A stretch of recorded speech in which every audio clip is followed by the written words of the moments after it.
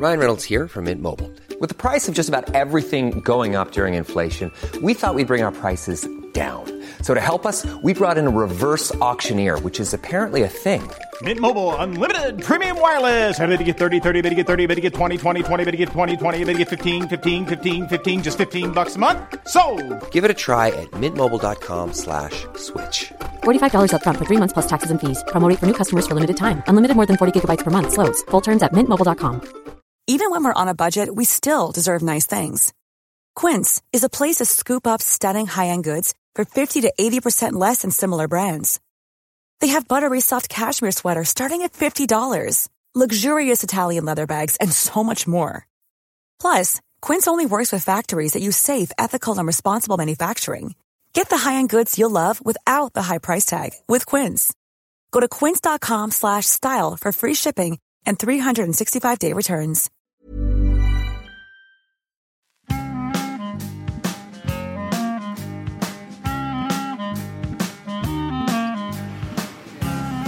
Yes, Chef listeners, we are excited. We are approaching Gizzy Erskine's house. She's going to cook us breakfast in her lovely kitchen.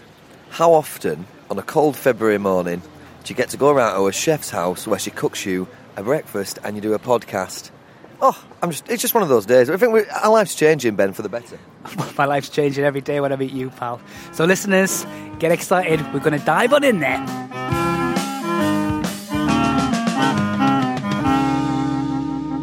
I found them in my house, right? I don't know who's been in my house because they're not mine, and my girlfriend doesn't wear glasses, so I'm nervous already. And they're so strong, you can see the pores in people's skin. Oh wow! God, so that's my worst. I've got trypophobia, which means I'm scared of holes. And that's such a freaky thing, though, isn't it? It's too much. Here we go. God, look at that. Let's see. Hang on, let's see. So basically, we've been cooked breakfast. It's a nice warm house. And I'm getting my glasses cleaned. This is better than Christmas Day, isn't it? Go. This is like, where's my brandy butter? I can get some of that if you want. I love brandy. I can't get enough of that. Do you know what I discovered this Christmas was brandy butter? Like I've run out of butter to do glazed carrots, and I was like, oh my God, I've got brandy butter, glazed my carrots in my brandy butter. Oh, but that's gorgeous. It was amazing. Are you made? Happy accident. Are you made to do Christmas dinner every year? No, I actually deliberately don't do it. It's my protest that I want my mum to cook my Christmas dinner. It's your day off, isn't it? It is. Well, Bossman's holiday. Totally. But actually, she's amazing at it, and I really love doing it, and I actually want to be a slob. So I'm totally fine with not doing it. But there is the odd time where I'm like, sorry, we're not doing a turkey how you used to do it. We're brining it now, and we're going to cook it at 120 degrees for 4 hours, and that's what's happening. And she's so you're cooking from a distance. Yeah. So I basically backseat drive. Definitely. Right. So we're starting, yeah. Well, Gizzy, thanks for having us in your beautiful house. Pleasure. It's been a long time coming. I'm sorry it's taken so long to get here. You're a busy person. I'm just loving the pastel pink. It's good, isn't it? Like, yeah. I think I'm trying to sort of make it a bit like Palm Springs. Yeah. Meets a really messed up Tarantino movie. I feel like despite it being, yeah, exactly. Despite it being pink, there's going to be, but finally when we get there, there's a lot of boob going on. There is, yeah, nipple. The odd tit. Yeah, yeah, and I want it to be kind of not pink, girly pink. We're in like I said, Palm Springs right now. Imagine it like that. And I've just noticed the ceiling fan. Oh yeah, that's good in the summer. See, I'm nervous around a fan, me. Why? They just scare me. Decapitating. Yeah, they just scare me because I just think, who put them in? Do you know what I mean? I always think the guy who put them in. I got Tarantino to do it as part of the look. There you go. Do you cook a lot at home? I do now, actually. I didn't for years because either I didn't have a good enough kitchen because I rented for the last 5 years. And I own this place. I've owned it for 5 years also for various reasons. I wasn't living here. But I haven't had a really good kitchen since I was living in Clapton. Yeah, so now I sort of owned a place again. It was like, right, I'm going to do it up and have a proper kitchen. And now it's a pretty great kitchen. You got a pretty decent oven as well. I'm just jealous of the oven. It's a statement piece, isn't it? It's an owner's oven. I've got a renter's oven. Can I be a total twat and ask, and say that that's a custom Falcon. Get it in. So that all of the bronzes is just for me, which is very nice. Wow. I wanted it to look more like one of those French ones. So... but then I've got like Gaggenau have given me like some amazing, like this is a steam oven. I've got a proper sous vide. The drawer that you just sous vide in your drawer. Wow. Really great. Best fridge of all time. And she's got a deep fat fryer as well. I know. That's like you've got the 80s mum in you there. I know. 2 Thermomix. I am living the kitchen dream. There's no. Yeah, she is. It's ridiculous. It is very nice. And it's very nice for you to invite us round. So thank you very much. Don't be silly. Lovely having you. We're going to start with asking you about your first food memory. Do you know, I mean, like my very first memory included food, but I'm not entirely sure if it is considered food memory. Basically, I was, when I was born in London, 3 weeks old, scooped up to Scotland, which my family are all from. And we had a big house in Dumfries, a house called Stilston. And it was, my first memory is being really young. Like my mum is not convinced about how I can remember it, but she had a vegetable garden. And I really remember I'd go into any vegetable garden, have this weird sort of flashback of tartan rug, smell of like pulling veg from the ground. So really potent smell of soil and carrots or soil and or like that fresh potato smell. So yeah, and I do remember sort of like lying on this rug and just being like lots of colour and smells and things. So, you know, I have 2 smells in the world that really evoke memory. One of them's too sweet a tea and one of them is soil. It's funny that smells always brings it back. Like every person we've asked, it's always been about the smell of a greenhouse, the smell of this. It's always like my granddad's stuff. Yeah. So you went to Scotland. How long have you lived in Scotland for? About 3 years, not quite 3 years. And then we moved back to London. Did you develop the accent? No, but we're posh Scots. Yeah. So my missus is a posh Scouser. Really? It's like, they That's say it weird. and people do they exist? Really? Really? The posh accent. But she still shoplifts, right? No, she tries her best. Only trainers. Only one trainer from JD Sports. Yeah. The left foot. So who was the cook in your house then when you go in? My mum. My mum's the most phenomenal cook. And it's fair to say that I have quite a bohemian family. And my mum grew up all around the world. She ran off to Paris when she was sort of in her late teens and married the sort of lead clarinetist of the Paris Opera, and she just wanted to, I mean, her family were Polish Scots, and so she was already brought up eating sort of Polish Jewish food, and then just sort of ran off to France, learned how to cook properly, and then she moved to Italy, learned how to cook Italian food. So she was a brilliant, I mean, she is a brilliant cook, there's no getting away from it, and really passionate about ingredients and simplicity. And so when most of my friends were brought up eating, you know, classic sort of chops and peas, I would be begging her to make me fish and chips and peas, or like even like a fish finger sandwich, and she just would be like, no, I'm making pad thai today, or I'm making like beef bourguignon with some weird cut of meat that would now we really value it. Yeah. But in those days it was like, oh my God, what do you mean you're making that out of an ox cheek or something, you know? And or like having friends around was a disaster, and I was always the kid with the smelly lunchbox.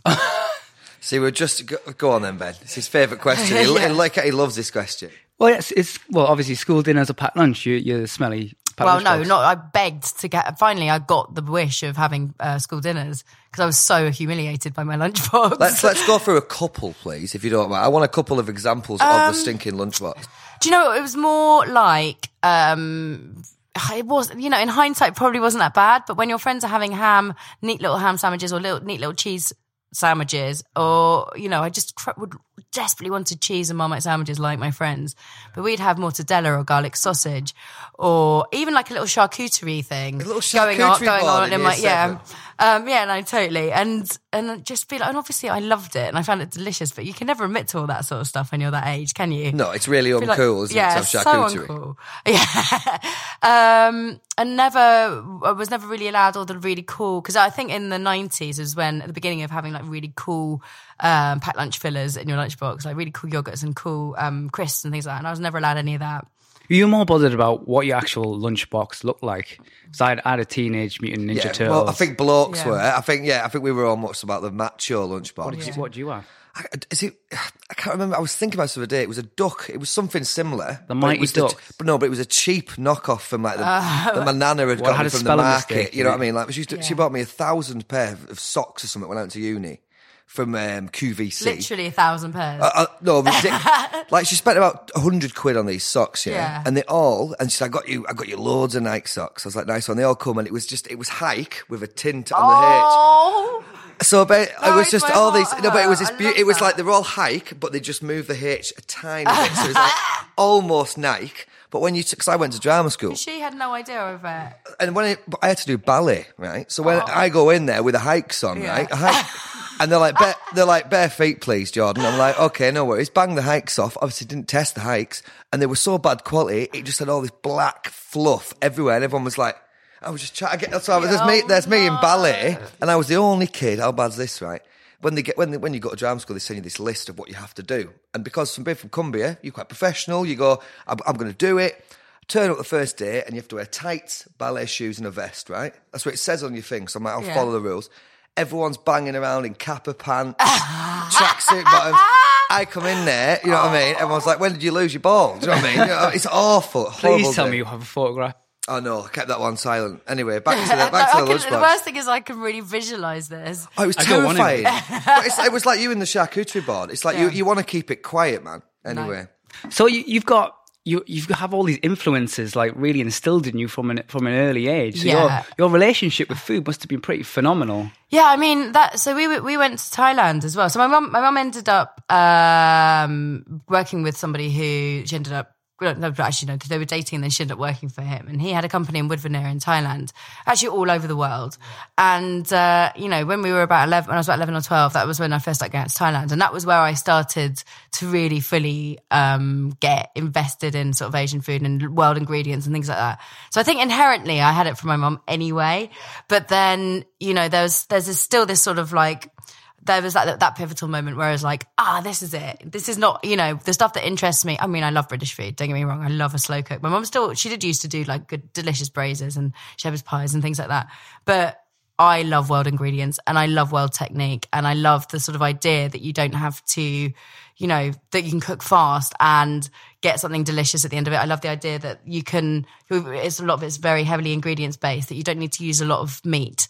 But yeah, I still love all the British. So how old are you at this point, do you think? About 11 or 12. Right. So, that's mad, because Thailand in the 90s, I don't even knew what it bloody was. No, I don't. Not many people did. I mean, I just it definitely didn't go there, though, did they? It wasn't like now where everyone goes there on, holidays and stuff. Yeah, I mean, the beach, it was like the pivotal moment for Thailand. It was like paradise, right? Yeah, I mean, I went back to that beach, which they had to close down for years because... The beach, because I've just come back from there. And Phi Phi Islands have been like completely ransacked by tourism, and all of the coral had died, and not all of it, thank God, but then a lot of it, and then all the sharks that were there had all disappeared, and now they've cleared it out, and there's like loads of new wildlife coming back in, and the coral's coming back to life, and because it is paradise, like there's no getting away from it. The place is absolutely stunning. Oh, there's Kimchi. Kimchi, the cat's just entered the room looking very lovely.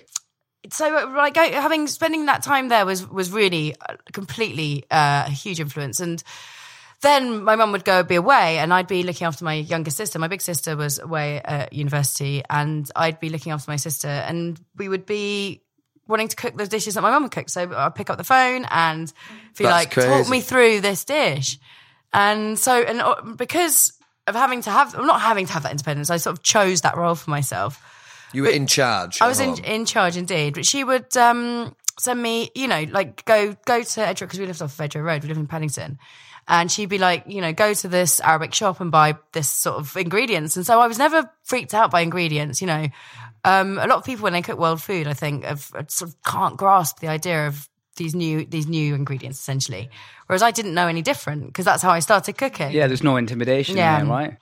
Growing up in London as well, I think, like, for me, when I first came down at 18, I was just shocked that there was Chinese shops that sold Chinese ingredients. You can go get Arabic. Like, where I'm from, there's none of that. Yeah. So you're used to all the, slow cook stuff all the time, just that, the roast dinners, all that. Yeah. And then that's it, Central London. Not many people grow up in Central London, I went to school by Selfridges, So it is definitely, you don't realise how much you have at your fingertips there, and you probably take it for granted usually, actually. So you're about 11 years old and you're like, I want to be a chef. I don't know if I wanted to be a chef. I just, I think at that stage I wanted to make the next Nintendo games. I was like obsessed with Super Mario and used to draw computer games.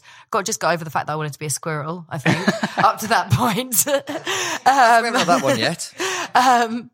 Terrible time for squirrels at the moment in the press. Have you seen? No. Go on. They're like the future of food, apparently. So just as well I never became one, really. Wow, that's awful. But yeah, so, and then I guess, I mean, I was always going to do something creative. And then just as I got older, I mean, the other thing about my upbringing was my mum used to have these amazing dinner parties, like so good. I mean, they probably weren't as good as they were in my head, but in my head, I'd sit at the top of the stairs. One day, Paul Daniels came round and was doing magic tricks. No. It was great. It was a great time. With or without Debbie McGee? With Debbie McGee. It doesn't go without Deb McGee to dinner party. You can't say, look, I'm going out with the lads tonight. Yeah. Deb's staying tonight. Yeah. You know what I mean? God rest his soul. I know. So you had like from a distance, or you were involved. You get to sit no, there. Because my mum was a single parent with 3 kids, so we were always utterly abused in the department of you're cooking, you're helping, you're doing this. So, but actually, it was great. We were her little servers, and it made us really sociable and really like in understanding sort of how to be around people at a very young age. You know, my mum always jokes that when we were kids, she was never going to not be able to live her own life. So we would be under the table at dinner parties having a little snooze while everyone else was having a great time. And that was normal life to us. And it was really great. I love that. It's very bouge, that, isn't it? You've probably got confidence from that, right? Oh, totally. It's just normal, right? Totally. I look at a lot of people and how they interact socially, and I'm like, God, I really need to back off and like back down sometimes because I'm, you know, probably too in people's faces half the time. I get that, Gizzy. I can see. It's not good. So what about when you first went into a kitchen then? What was that like? Well, Were you the boss? Were you just, you do that? No, I mean, I'm definitely somebody who really likes to learn. So I think, do you mean professionally or do you mean like when I was younger? I mean, you've got this interest, like it's instilled to you from a very early age and you've got this enthusiasm, you're already learning a lot. And then, right, when you get placed in that first kitchen where you're like, wow, how different was that from cooking at home? Yeah, I mean, because I was cooking at home and I'd sort of started do like I mean it was quite unusual for people of that age. Like when I moved out of home I was like 17, 18 and I'd have dinner parties around my house. So you're right, I'd sort of like in my head I got into the thing, and by the time I went to catering school I was 21, 22. So go back before we go into that. So when you went to Prue Leith School, I did, but I had already chefed for about a year before I went there. So then yeah, because you were in Camden, right? So yeah, I was a body piercer. So it's a bit of a change round, isn't it? But I was like a little punk. Psychobilly, really. Music was very important. Music, really important. Absolutely. It still is. Like, you know, food's probably number one love and then music very close second. And I just remember going, you know, like just wanting to get piercings. I mean, my mum wouldn't let me get pierced until I was about 15. So I got my ears pierced when I was 15 and then 2 months later I had my tongue pierced. So, and then I just got really interested and wanted to learn about it. And my father died on my first GCSE, and so I didn't go back. And so I was actually set up for quite a good time post-school. I never really understood it. I mean, I suffer from ADHD, and I say suffer, I think it's actually a superpower. I'm really proud of my ADHD. But at school, I was never really understood because I was always told you're clever, but you're distracted. You know, you need to focus. And I just couldn't, you know. But when I was in the zone, when I enjoyed something like art or English language or literature, I was really invested. But the things that I wasn't interested in, gone. I loved science as well. And I actually loved all the big subjects. I just never really understood why you had to do what you had to do at school. Like I just sort of saw it as like, cool. Just a process kind of thing. It was a process. I think I was slightly arrogant about it. And so by the time I was a bit of a twat, you know, I should have carried on, even despite my father dying. I think I used it as a huge excuse because I was at that point of going off the rails. And so, yeah, and then I loved rock and roll and I loved punk and I loved going to Camden, and my ex-boyfriend at the time was really good friends with probably one of the best piercers in the world, it would be fair to say, a guy called Grant Dempsey at Cold Steel in Camden. And I went for an apprenticeship and didn't get it, but I got a job as a receptionist for a bit, and then once they got to know me, they gave me the apprenticeship. So I trained for 3 years. He was amazing. I mean, 3 years? Yeah, that's it. You think that with someone being a body piercer that they have not got that investment. But I had to be an apprentice for 3 years. Within that time, I went off and did bloodborne pathogens courses, anatomy and human physiology courses. I went and did an open university to do anatomy in the end. That's incredible. And that was because he was so invested in me and wanting me to be the best. And I was so grateful for the opportunity that somebody had cared enough about me and wanted to mentor me to that level that I went out and really, really wanted to be the best. And that stuck with me for everything I've ever done, you know. So that's how I am with food. It's a really important role model in your life then. So important. And I like, whenever I'm training anyone, I want to give that back. And the meticulousness of how I look at things, I think is so important as a cook, to look at all those details, not just be satisfied with you just doing that first thing once and going, oh, that tastes good. Actually really understanding the whys, the hows, the what you could do differently. So, and I think it's quite common knowledge that I, as a recipe writer, I develop things to death, you know, to a point where, you know, my assistant often laughs at me because she's like, you'll create this masterpiece and then you're just trying to like eclipse it. You can never quite get back to that. A lot of creative people do that though, don't they? No, because totally. they think, well, actually, when do you stop? Because there isn't a rule where to stop. You just can't, you've just got to say, step back now. Do you know what? I think one of the things I've learned so much, through growing up would be that there's always room for not improvement, but for development. And, you know, whether that's in yourself as a human being or towards your work, you know, you shouldn't ever be satisfied with your sort of finished product, because you never know. Like, there might be another bit of kit that's going to make it even better one day. There might be another ingredient. You might just suddenly have an epiphany one day. So evolving. Yeah, everything's always evolving. Can you kind of remember one of the first dishes that you created that you were proud of? God, I probably can't really remember. I mean, I remember sort of getting, way before I ever saw anyone else doing it, making sort of salted caramels, and then putting like a lot of things like rosemary or thyme and things like that, or black pepper, and like really infusing flavors into the caramels before I ever saw them in chocolate shops in France or Belgium or anything like that. And I just remember and I made probably about 15 years ago now, a salted caramel slice, that's what you call it, which is a really simple thing, but we're infused with rosemary, and it's just simple, but it was so delicious. It like suddenly it became game changery on opened your eyes a bit, like, whoa. Yeah, something you sort of, I don't know, so for somebody at that age, so I was probably about 24 at the time, and suddenly looking at this with those sort of fresh eyes and going, right, this is where you can be challenging things. It doesn't have to be trying to put this sort of like big poof on a plate, you know. It can be something simple that will really change it, and it's about refinement and getting those ideas refined. But that's what it was as a writer, really. And then when you actually cook, it's very different. So you after the piercing, you decide. When did you decide? When it hit you, and you were like, that's it then. I'm going from piercing anatomy for 3 years, which is a long time. Well, I was working there for 7 years. 7 years. Almost 8, actually. And then to go into food and to fall back in... Did you fall back in love of it, or was it just a little light bulb moment? What was it? No, I mean, I'd always cooked and I'd always loved it. And it was like, you know, my number one hobby since I was sort of 13, 14. So it just didn't ever occur to me to be a chef.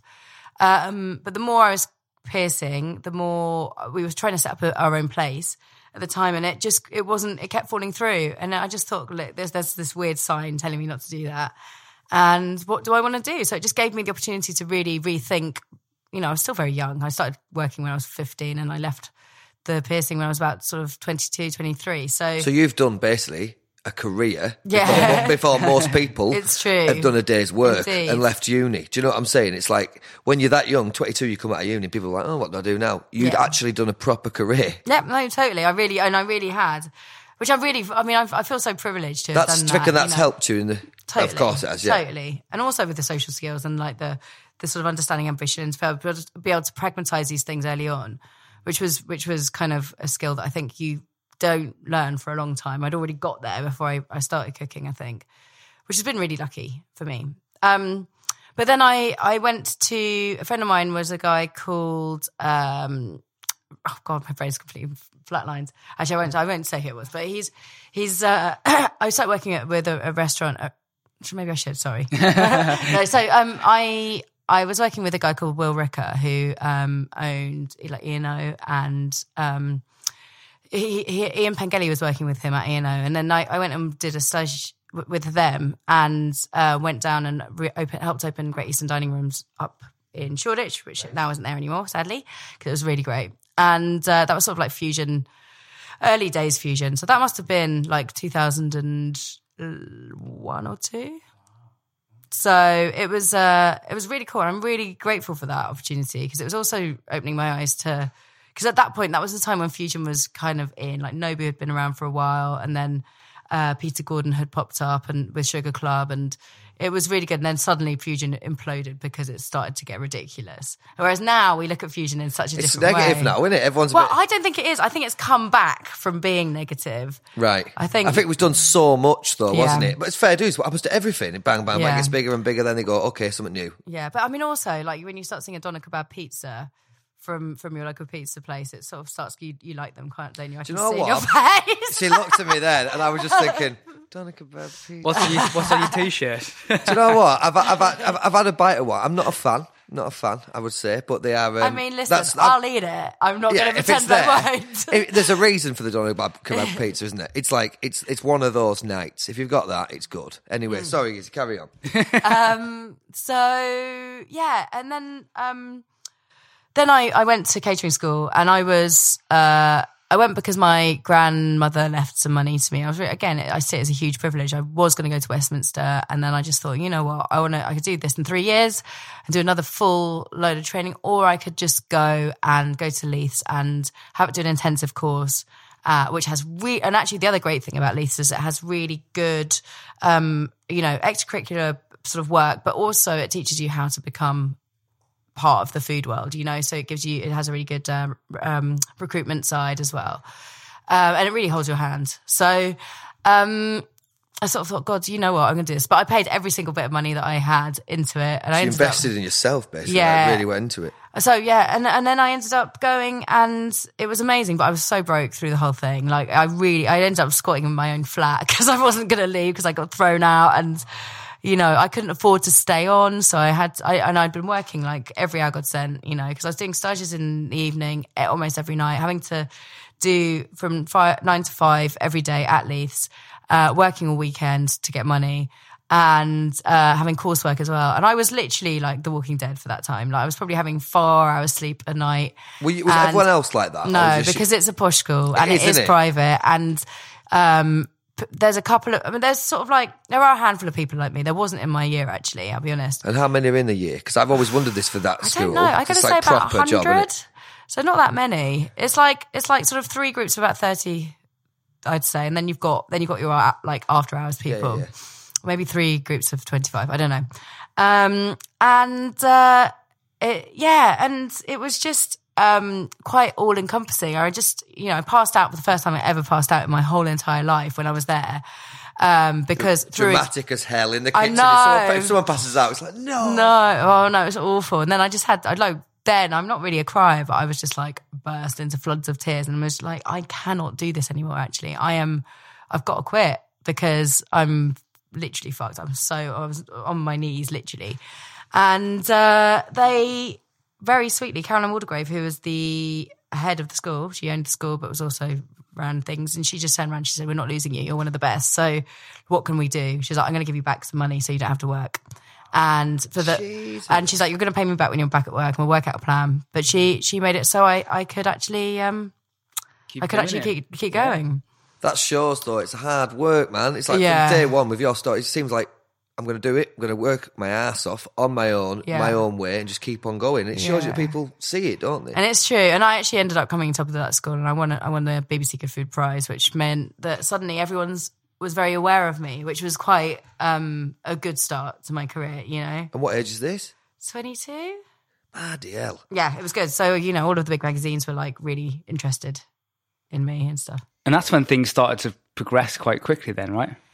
Yeah, so then I won this prize at Good Food, and I was at Good Food magazine for about a year, and then I'm trying to think where that went after that. Then I sort of won this placement and was there as food writer and developer with this guy Barney Des Masry, who's also been a huge mentor in my life. He head up the whole of Good Food, and yeah, it was.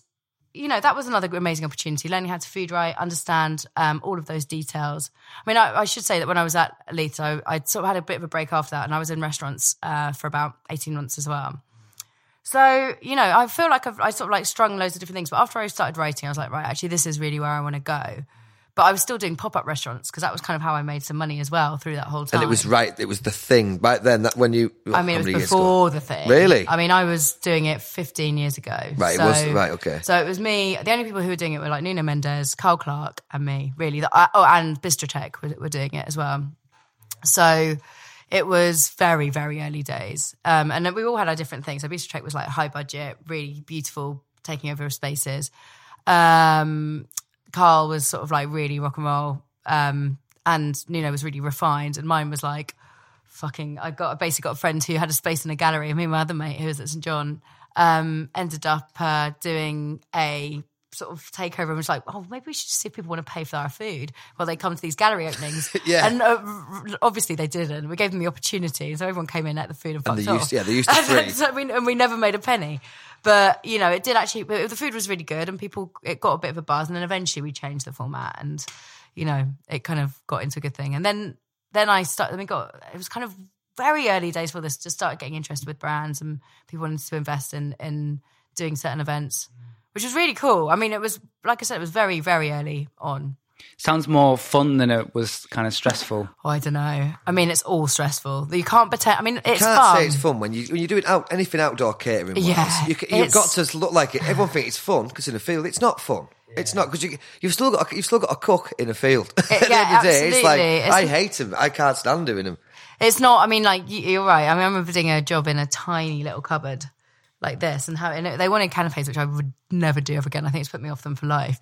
But you're like trying to do all this intricate work, like you're literally squashed in, and it was. I mean, it's not fun, but it's cool creatively, and you know, it's also a good gauge. Having done that as well, you can gauge what people like and don't like, and you know, I think that I was very lucky to have had all of those different mixed experiences within food, because it's now really been able to define what I wanted to do. You know, when I first started recipe writing, after leaving Good Food, I was working with all the big chefs. I mean, I'm not allowed to say who I worked with because I just don't think it's appropriate. But a lot of big chefs have recipe writers that they work with. And didn't know that. Did you? No. No. Most of them do. Burst the bubble for me. I'm bubbling. Sorry. And you know, what I wanted to be was the person that could fit the sort of bridge between domestic cook and proper big Michelin chef. So it was kind of taking a lot of the language that they would use and how they cooked and then transferring it into being usable. So people could do it at home, essentially. So that's kind of where I went first. And then I got loads of opportunities that were working on behind the scenes on TV shows because of these people. And then eventually got headhunted to do telly for myself, which was a bit of a weird one. Because I never would have wanted to do that in a million years. Was that a nice day? Horrible day. I ran for the hell. hills about 3 times before I actually went up for it. Right. So what made you kind of just decide, right, I'm actually going to do it and just see it through? I don't think I had a choice. I think I was literally bullied into it by somebody who I was working with, a guy called James, who used to do Saturday Kitchen, and he was working on a big show called Taste, and I went in to see him about it because we knew each other from around anyway, because I think I'd worked on other shows with him. He was like, no, you're pretty much doing this. So I was like, okay. So that's kind of where it went from there. And then I got seen on that show by a lot of producers and asked to do telly from that. But I still don't feel comfortable with TV. Oh, really? I hate it. Really? You'd prefer not to do that? Is it the live element, or is it just looking back at it, or what is it? I don't know. Like, live TV is horrible, but it's fast, so I don't mind it as much. It's just over with. It's over with. I just don't like. I mean, I am vivacious and gregarious, and probably have parts of that personality, but I didn't. And I think that I've got those parts of my personality through having been forced to do a lot of telly. You know, I'm quite insular, really, and I don't ever imagine myself being a TV person. I don't know. I just love cooking. I don't really, to be known for this is kind of why I get frustrated at the moment, because I haven't done telly for 3 years really, other than things like Sunday Brunch. And I don't want to be known as being a TV chef because I work so hard in every other side of my businesses. But it's what people see most, isn't it? Isn't it? You know, it's like famous for doing Cook Yourself Thin, which was over 10 years ago. And yes, it was a huge, big primetime show, but it wasn't, you know, that wasn't my most proudest moment of my life, you know. In fact, it was probably That's the way quite the people contrary. are. Where people are, though, it's like, you know, you could do many records, but you're on telly doing it once, and you know, people see it more. Yeah, would you say you're most happiest then working on a dish and writing? Is writing the happy place? I love writing books. I absolutely love it. I've definitely got into the swing of it. With Slow, I changed the 2 books which have been most successful for me, which were Slow and Healthy Appetite, have been very interesting. How different the process was in writing them. I completely changed what I normally do. Because bearing in mind, I've written several books before I written my own first book, because I've been working with all these chefs. So, I had, I don't know, it's quite weird when you sort of look at how you're going to do this process. My very first book was called Kitchen Magic, and all of those recipes are very heartfelt, and it just was quite an easy sort of brain spill into pages. And I'd obviously had the experience working at Good Food, so I knew how to test and develop and things like that. When I did Healthy Appetite, I was in Spain with my mum. Weirdly, we did go away for another 6 weeks for that. We were laughing about me just going away with my mum. Mum's doing well for the food, though. She must be getting cooked some nice dishes. She does. Well, I mean, she's like my hero in food. So, I mean, I get cooked a lot of nice dishes too. But, so we went away for 6 weeks, and it was produce based then. So I was like, right, Healthy Appetite. What do I love? I'm in Spain. I'm going to go down to the markets every day, and I'm going to just get inspired. And that was such a lovely way of working too. But with Slow, it was really emotive. It was sort of like asking everyone I knew, like, what do you like to eat? How do you know? And then really thinking about rib sticking foods that are, you know, that are going to be emotive, and that are the things that you want to spend time at home cooking. And it was really interesting, because when I spoke to everyone, I was like, what's the sort of stuff you love to cook at home? And it was always like ragouts, soups, braises, roasts. And that's what I think inherently us British people love the most. I think it's family as well. I bought that book for my brother and his missus for Christmas, and his wife, Slow. You know, look, and I was looking through it, as you do. Whenever you buy a book, before you wrap it, you have a look. And I was like, it is very much like what when me and Ben started to do this podcast. We were like, I want to be like family memories from like when you were a kid at school, and what you had on a Friday, what you had on a Tuesday, because you had this, you know what I mean? It's a lot of them kind of dishes, and a roast as well, which is for me. That is it, you know, that's exactly where it comes from. Because while I do joke about my childhood, you know, not having those sorts of dishes, craving those sorts of dishes, that was definitely the sort of family stuff. Sunday lunch was the thing that kept everyone together. We had to come home, you know, by hook or by crook on that Sunday, otherwise we were murdered. Even if we were just crawling in from the clubs at like, you know, 7 in the morning, it was like family time. Yeah. Don't be late. Yeah, no, totally. So it was really, I don't know, and it's the stuff that, you know, they are the recipes that get passed down, and but then also being able to look at them with how I like to look at food, with fresh eyes, with looking at new ingredients. Maybe classically we weren't using, you know, things like feather blade or ox cheek or oxtail for your braises, which are probably very old school, but, you know, classically, because we can't buy these things in a supermarket. And because the essence of that whole thing had a lot of meaning about sustainability and understanding slow food, and really not in its cooking techniques, in its operative sense, that how we want foods which are slow grown, and why we want those foods, and what makes the difference in them, and why we shouldn't be eating as much meat anymore, and why we should be, if we're going to eat meat, we need to be eating the whole animal, and if we're going to be eating the whole animal, we need to be still making a little bit go a very long way. Sounds like a great process. It's just like you're learning, you're working. It's a lot. Is it a long process? Yeah, I mean, that was a really long process, and it was lovely because I got to work with producers as well, and that was part. I mean, I dedicated that book to all the producers I worked with, because you just think, God, all we're doing is making their food look and taste good, actually. And these people go out on a limb and also to not make as much money as they could be if they were doing intensive rid food, you know, and they do it because they really believe in eating and in health and in their animals.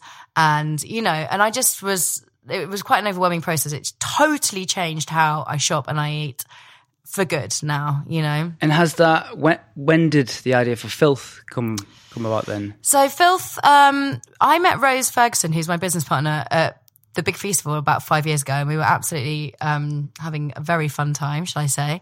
But we'd sort of like been mates over the internet for a while as well. And then we'd sort of chatted about those things. She liked me because I was quite contrary about the health food industry. You know, I was a real passionate believer in real food, and she felt the same and was getting very frustrated equally with that movement which was going on back then, which was clean eating, as was I. And she was like, but she loves, we love challenging each other. She's a scientist, you know, she might be an ex-supermodel, but the woman is very, very clever, you know. And she's working with Belfast University doing the new grading of how your food's health is sort of, but you know, when you get the little traffic light system, she's doing it so it's not simply about, you know, fats and sugars and things like that. She's looking at how these foods are processing in your body, which is really cool. I mean, she's a fucking clever woman. And then, but we would always be things like talking about things like gut health and what that really means and what the truth. Because God, I see I waffle a lot. Sorry, I'm going off on a lot of tangents. But she basically made me. We went to the Maya Clinic together, which was a big sort of medical health clinic, where you sort of get your bloods taken and then they sort of work out what exactly is wrong with you. And some of it is brilliant, and some of it is a bit of a farce as far as I'm concerned. So you get to know little quirks about your own kind of dietary kind of requirements, and you can kind of tailor it. Quite scary as well then. I know, some of it you might not want to know. I'd be like, keep that to yourself, mate. Because thankfully, because I was with Rose, some of it is, you know, a bit of a shoddy science. Some of it really is. I mean, I think, you know, intrinsically you do know what's real and what isn't. You know, what comes from your blood is real. I think there are some techniques that I'm like, Anyway, we went away and we started talking that I'd had at the back of my mind that I wanted to do something with health food, but a really sort of obnoxious version of it. And she wants to do the same, you know. And we just got talking and we started working on sort of healthy comfort foods. And then I was just like, right, let me go off and do a burger because I just want to try this. And I made this veggie burger because we knew that it was going to have loads more nutrition in it than a beef burger. But then we were like, fuck, this is actually really good. Anyway, so we went and did a tasting for some investors and everyone was like, at the end of it, we did the tasting and we went off and cleared up. Got home and every single one of us sort of sent a text about the same time going, I think we should ditch everything else and just do the burger because it's so good. All of the investors got back to us saying, we loved it, but we'd love to just do the burger. And it just sort of like the whole thing came together as a, you know, that's really the way that the angle we should go down towards because it just sort of fit. But that was the burger in its early stages. That was like 2 years ago. Then the process, yeah. I mean, if I look back at that burger, it was far more a bean burger than it is now, you know? And then we started working. I mean, I can't really tell you too much about it. I mean, for those that don't really know, Filth is a new fast food brand that I've launched, and it's a vegan burger chain. Well, hopefully chain. We currently have one site. But thinking it up to yeah, I know. Like there we go. That was a massive Freudian slip there. But it's not only is it vegan because we've now sort of it's sustainable, which is kind of really the ambition here. It wasn't to be completely vegan, other than the fact that we wanted to create this burger that was totally sustainable and traceable. And that was my ambition. And then working along with Rose, whose ambition was to make it as nutrient dense as possible. We've now got this burger that sort of looks, and it doesn't act like meat. What was happening at the time was also we were hearing about the Impossible Burger, which is the one which has been made by... And it bleeds. Yeah, that's the Microsoft-made Bill Gates burger. And it bleeds, but it's made in a laboratory, and it's amazing. You have to try it. If you had one yet.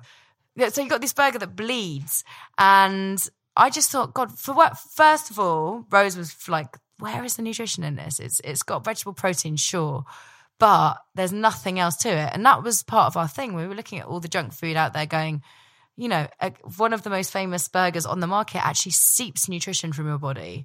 It acts like a sponge and removes it, as well as filling you up with fat and sugar and salt and all of that stuff. So we were like, there must be a way that we can do this. And then we've managed to pack loads of nutrition into the patties. The patties sort of look and act. They act like meat, but they're not trying to be meat. It's really interesting. It is sort of a new product. It's not really, it's got a bit of chew. It's got a bit of, you know, it's made using a very clever version of soy mince. It's not your classic soy mince, but also among a load of other nutritious things, you know. But it's, the buns are infused with either one of the buns is a yellow bun and it's with turmeric and carrot. So we just got some. Actually, I'm not going to tell you how we make them. This secret. And then also some beetroot in one of them. The buns taste like buns. They don't taste any different to your And they regular look, and they're very eye-catching. Yeah, Because they're that's another cool. thing about brands, isn't Yeah. it? What you keep, everything that you keep talking about coming up is something different and something Yeah. special and going, let's find Yeah. it and let's make it better. You I mean, know? Who that's coined it. the name? Well, I was Pure Filth for ages. Right, okay. Which I actually came up with. Brilliant. There you go. Brilliant. But we were like, no, it's ridiculous. And then in the end, we were talking and we were like, no, actually, we couldn't. None of us could get our brains off it.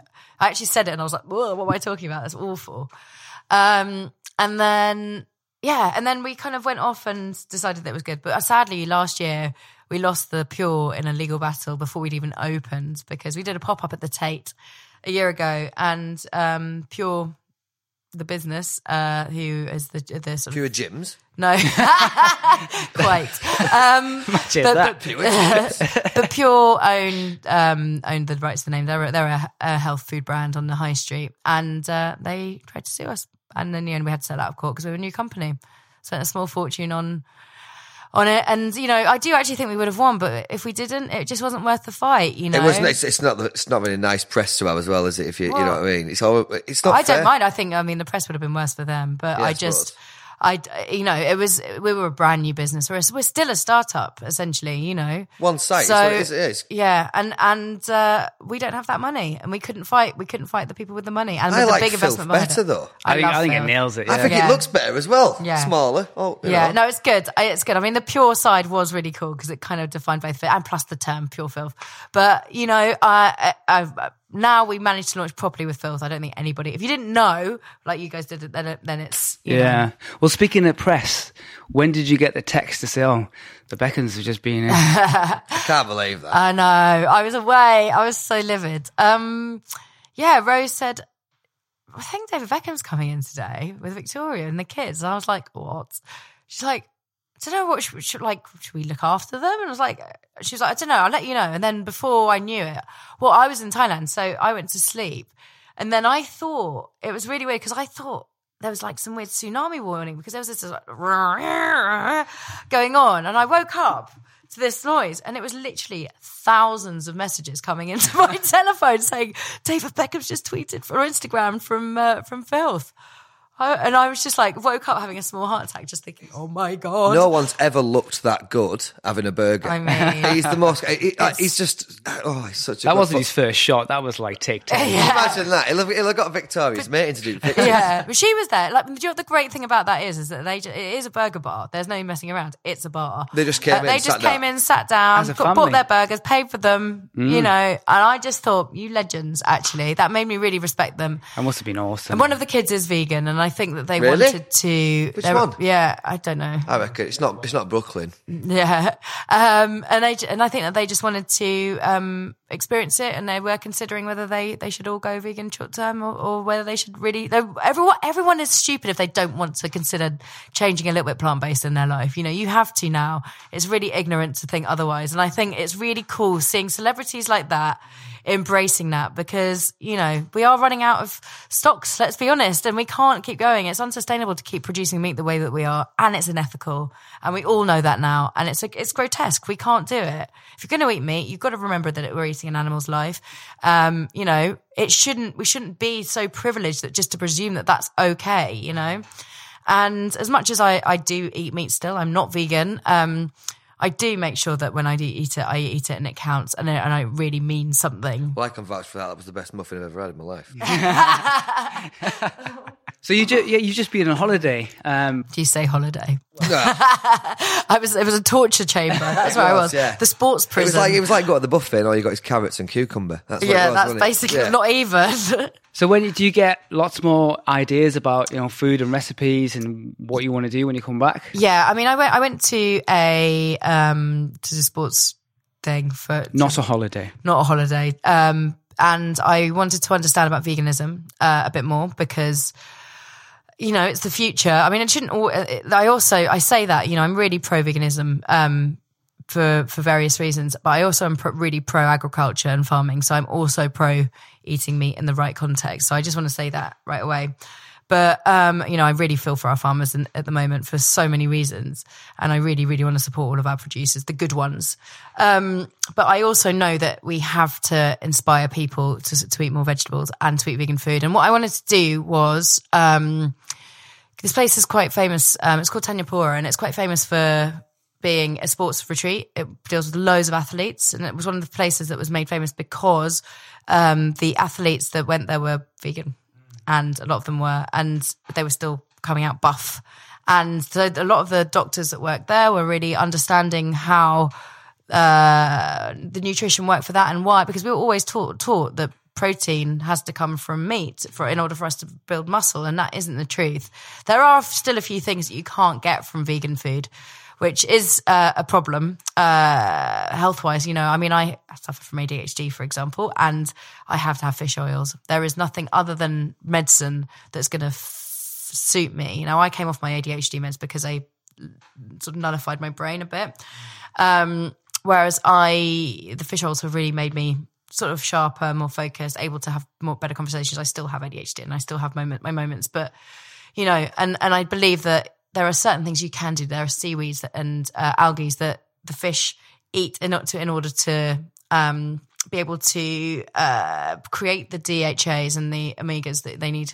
But it's actually the combination of the oils from the fish and these DHAs that are really good for your brain. So it isn't necessarily the best diet in the world. Now there's again, this is a huge sweeping statement, but this is something I really strongly believe that the evolution of the brain really needs fish oils, So, and I mean that from like being a little baby all the way through, or a little seed in someone's tummy all the way through to, getting potential, what's it called when you get old and you lose your brain?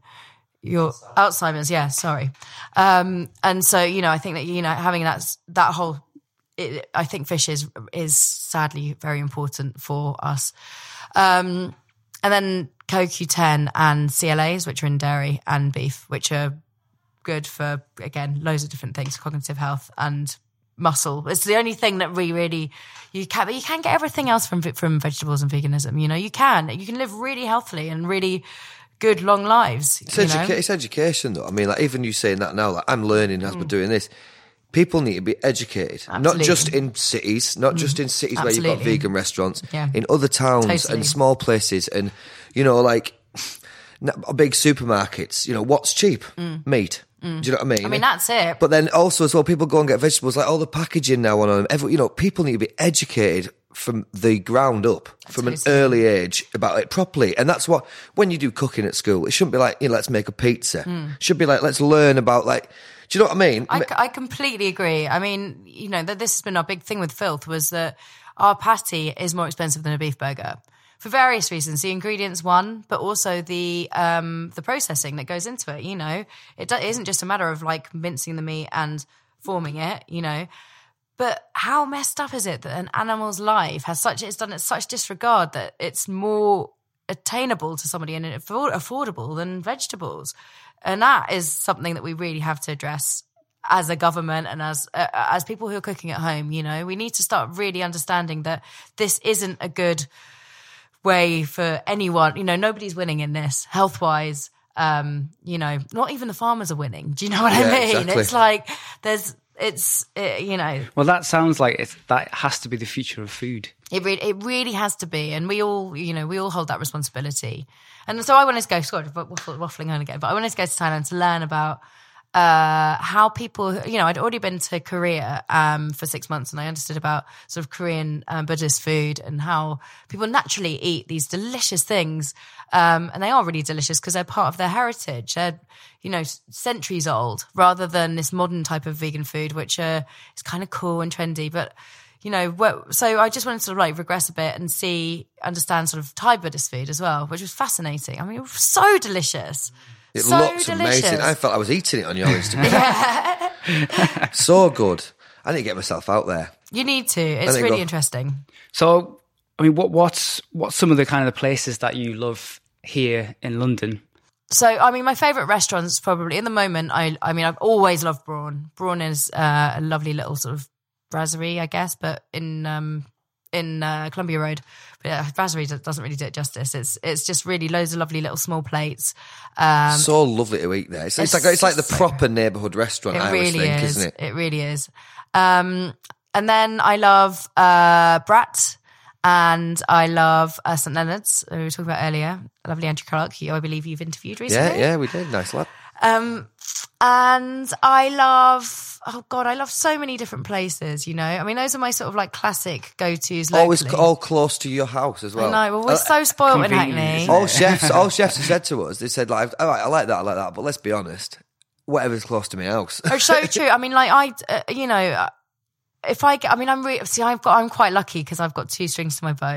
You know, I do also write columns and write for newspapers and things like that. So I get invited, as you do. You don't need to lots of. We're so spoiled. And there's me. Yeah. There's me at home having beans on toast, like you two at Brat, swanning it up. At Brat having a lobster, laughing. I wonder where he's at tonight. But yeah, we're privileged, like you say. You know, you're so grateful that you get to have these opportunities, to experience this food. It's incredible. They're imperative to what we do. You know, I think a lot of people have sort of frowned upon the sort of gifted side of our business, and I just think that it's important to keep us up on and knowing what's going on in the world, because it's like you said, that evolves the whole time. It's really important to understand what's good and it goes back into, you know, getting that message across about the education part of it, which is so important for new things, isn't it? And for me, it's for someone with small business as well, like. When someone does come to your restaurant, which is not a massive thing or big funded or anything like that, it's great. You know, they want to come and have your food. Of course, you're going to gift them and let them come and have your food, because then maybe they might do something that will help your business get bigger. I mean, there is that exchange. I mean, I don't always see it like that. I have quite a strict rule that unless I absolutely love it, I do not write. You can't expect me to write about it. I wouldn't invite you. I wouldn't invite. I wouldn't invite. I wouldn't invite you unless I knew it was going to be mega. If I knew it was going to be crap, I wouldn't invite you to. Well, that's what we do. Yeah. But then a lot of people don't have that. I mean, a lot of people just presume or think that they're great. And I'd be terrified. Because before I even knew you came up to have some dinner, and I was terrified then. It was like the second time I met you, wasn't it? I was shaking. Were you shaking? Because I was nervous. Because I was funny. I really need to get a good review. I need to get it up in the top 10 in London roasts. Yeah. And I did. You know, I just took one look at your socks and I was like, bloody hikes, eh? You saw the hikes and you were like, you just felt sorry for me. You were like, oh, my nana bought me 1,000 socks off QVC as well. That was good, that was not bad. So yeah, we're going to end with a little quick fire, if you don't mind, Gizzy. You can be, you don't have. We say it quick, it's not, it's quite a long time. It's going to take a long time. We do the same thing. Brace yourself. Top 3 foods you couldn't live without. Ooh, garlic, salt, lemon. Oh, nice. Favourite food, guilty pleasure? Noodles. I feel so bad because packet noodles are my dream, and I can't. I'm really trying to eat sustainably, and they have palm oil in them, and I can't. I've promised I was never going to eat them again, and I got pissed last night, and I had someone for my dinner. So he said to me when she was on the noodles last night. Biggest kitchen disaster. Do you know what? I've had quite a few. I think it's fair to say, but one was asking a very famous meat chef how to cook a shoulder of goat, and him telling me the most ridiculous timing, and me not being bothered to thinking that sounds a bit. It was like 100 degrees for 8 hours, and I was like, right, really? But he said, yeah, because of the fat. You know, there's no fat. You've got to just do it really low and slow. And getting it ready for my guests, and it being like a fucking basketball, and just being like, and then being like, this is not going to go well. There's at least another 10 hours of this. And I thought, well, I've started like this, so I'm going to carry on. But by the time we actually got around to eat it, it was like 2 a.m, and we were all absolutely covered. What you mean? Fair dues. That's how I'm going to get him next time you come. Next time you come and review. Well, Jordan's suffering from a bit of a kitchen disaster at the minute, aren't you? Oh, go on. This is a week. So last night, after I got to Andrews, came home, a couple of sherries, whatever. I've had a bloody an accident with a hot water bottle. I burnt my fingers. With a hot water bottle? It was 2 fingers as well. My bloody V's, right? It's the first time I've ever put anything in a hot water bottle. It was always done by my mum. Yeah. And now I just go cold, right? Yeah. And literally, my sister was like, go and get a hot water bottle. So I did it. And oh my God, It's the worst. It was like a bladder. It was this huge bladder. I went, I think I've put too much in. She went, yeah, you have. Something like that. And I went to pour it out. God. On the fingers, there's me. I got bloody Hello Fresh ice cube on my hands. I was sleeping. Anyway, go on, Benny boy. Right. Well, this is kind of an apt place for this one. Top 3 bits of kit you can't live without in your kitchen. Chopping board. I've got a very nice one. God, I need to find out who this finds. It's like a bench, isn't it? It's amazing. It's a beauty. And it's colour coordinated. It's colour coordinated. Really good knives. I live for the Japanese Knife Company. They're amazing. And if I'm going to be a spoilt cow, I'm going to say my Thermomix is. I don't think one chef has not said that. Yeah. Every single person. What Thermomix? Yeah. Every single person. Yeah. If you had to eat the same meal every day, what would you have? Roast chicken or spaghetti bolognese? I don't know. Probably. Every day, remember? Every day. Every day, spaghetti bolognese. I think. I thought you would have said noodles. No, because it's palm oil, kind mate. of noodles anyway. I know.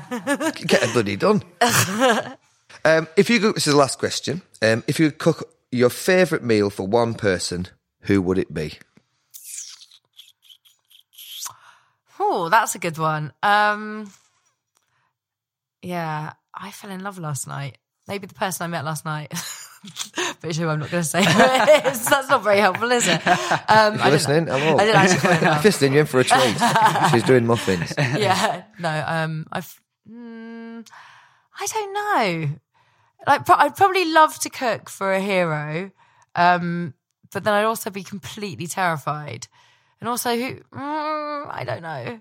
You could have said us. You've already done it. That's why we can't do it. I don't know. Somehow I don't think. You said one person. Yeah, it could be impossible anyone. to choose. Yeah, it could be anyone. It'd be impossible to choose. I really don't know. I don't know. But the person I love spending the most time with of all time, who doesn't eat, and I'd love to get her to eat, is my niece Edie. So she's my favourite person of all time. We're best mates. Awesome. Done. Yeah. Gizzy, thank you very, very much. I've had a really nice time. Thank you. No, you Thank too. you. Thank you. Sorry I talk too much. I love it. It's easy. It's part of the show, isn't it? Thank you very much. Cheers, Dad. Well, just fell in love with her house. It's absolutely bloody amazing. Imagine having a pink kitchen. Well, it was very pink. I think we blended in very well. You mean you got embarrassed? Well, I got a tiny bit embarrassed. I thought that was fantastic. I hope you enjoyed it as much as we did, listeners. You know what to do. Get yourself out there. Spread the word. Unfortunately, you didn't have breakfast with Gizzy Erskine, but I hope it made you feel a little bit like you did. We'll see you next time.